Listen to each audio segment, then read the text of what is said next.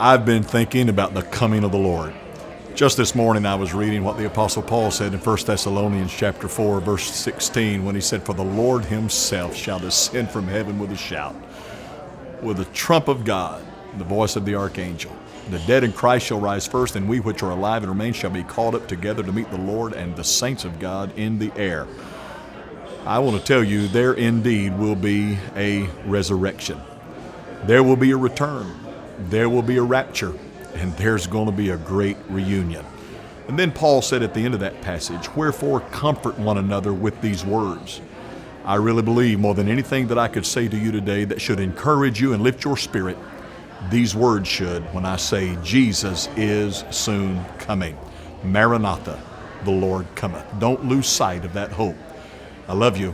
I'll see you again on just a minute.